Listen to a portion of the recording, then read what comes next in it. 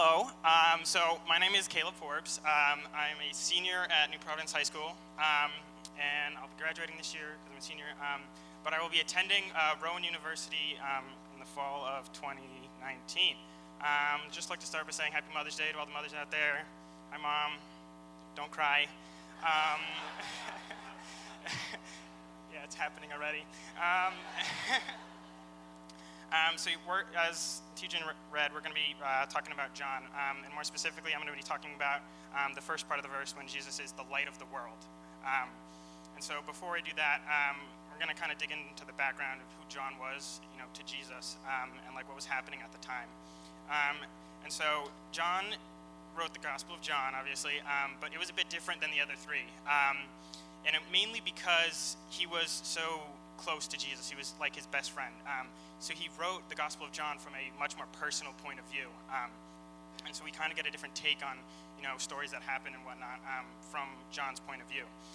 Another thing that was happening is Jesus was constantly being heckled and attacked by religious leaders and Pharisees all the time. And, whenever he said anything, especially when he was claiming to be the light of the world, right? Because it's one thing to be the light of the world, claiming it, because back then the definition of light, well, right now it is at least, it's basically the natural agent that stimulates sight and makes things visible, right? So what we're seeing right now, if there was no light, we wouldn't be able to see anyone or colors or anything like that.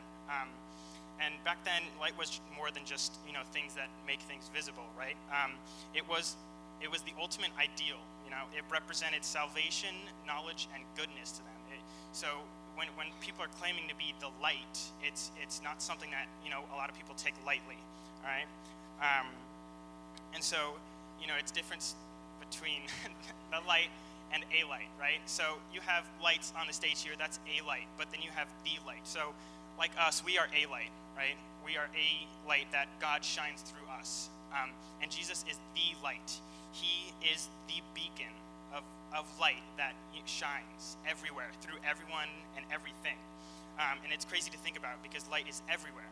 Whatever we see, that is light. And so when we see light, we know that that is God and that he is great. And the other place where there's lots of light is the Bible, of course. The Bible talks about light all the time. It's said 232 times, to be exact, throughout the whole Bible, in the NIV version, if anyone's going to go check. And so I'm going to talk about a couple of places where it's mentioned and talk about light.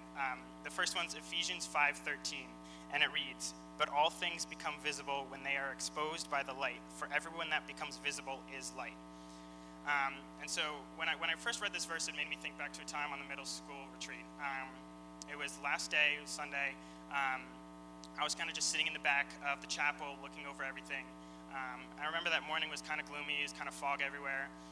But I remember it so specifically because as I was sitting there just reflecting over the entire weekend, I saw the sun start to peek over the mountains, and it started to fill the room and brighten everything up and clear the fog away. And I just knew that at that moment it was God. I knew that he was there in that room and that he was, coming into all of our hearts and showing us the way.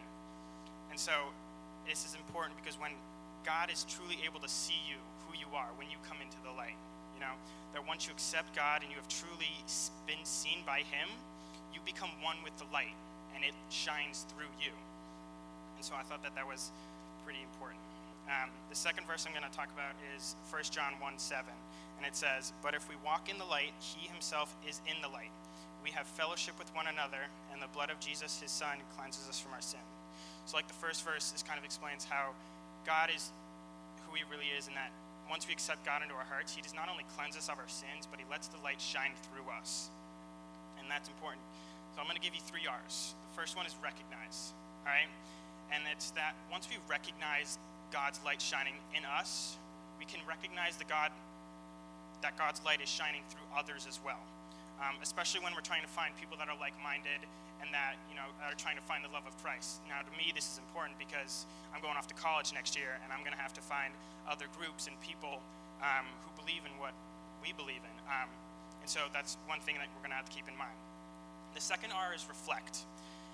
So once we recognize the light that's in us, we're able to reflect the light within us that God gave us to others around us, so that we are able to grow, challenge, and encourage everyone around us and grow as one body of Christ.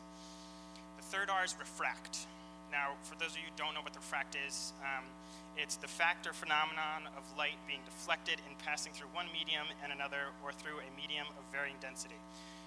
Now, to put that simply, it's the light is when it bounces off or through things, basically, and how it affects them.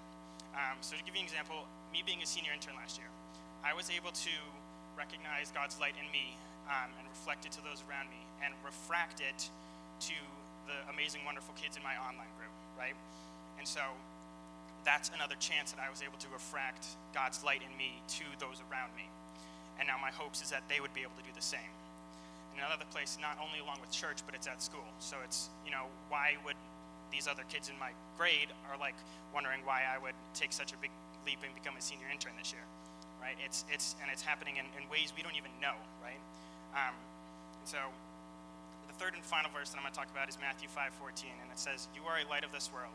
A city set on a hill cannot be hidden."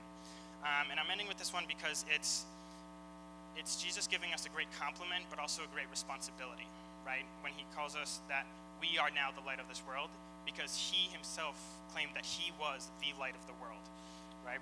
And so the challenge I'm going to leave you is with the 3 R's, is that to recognize Christ's light in you, so that you can reflect the light to everyone around you, which would in turn refract Christ and ripple throughout the rest of the world.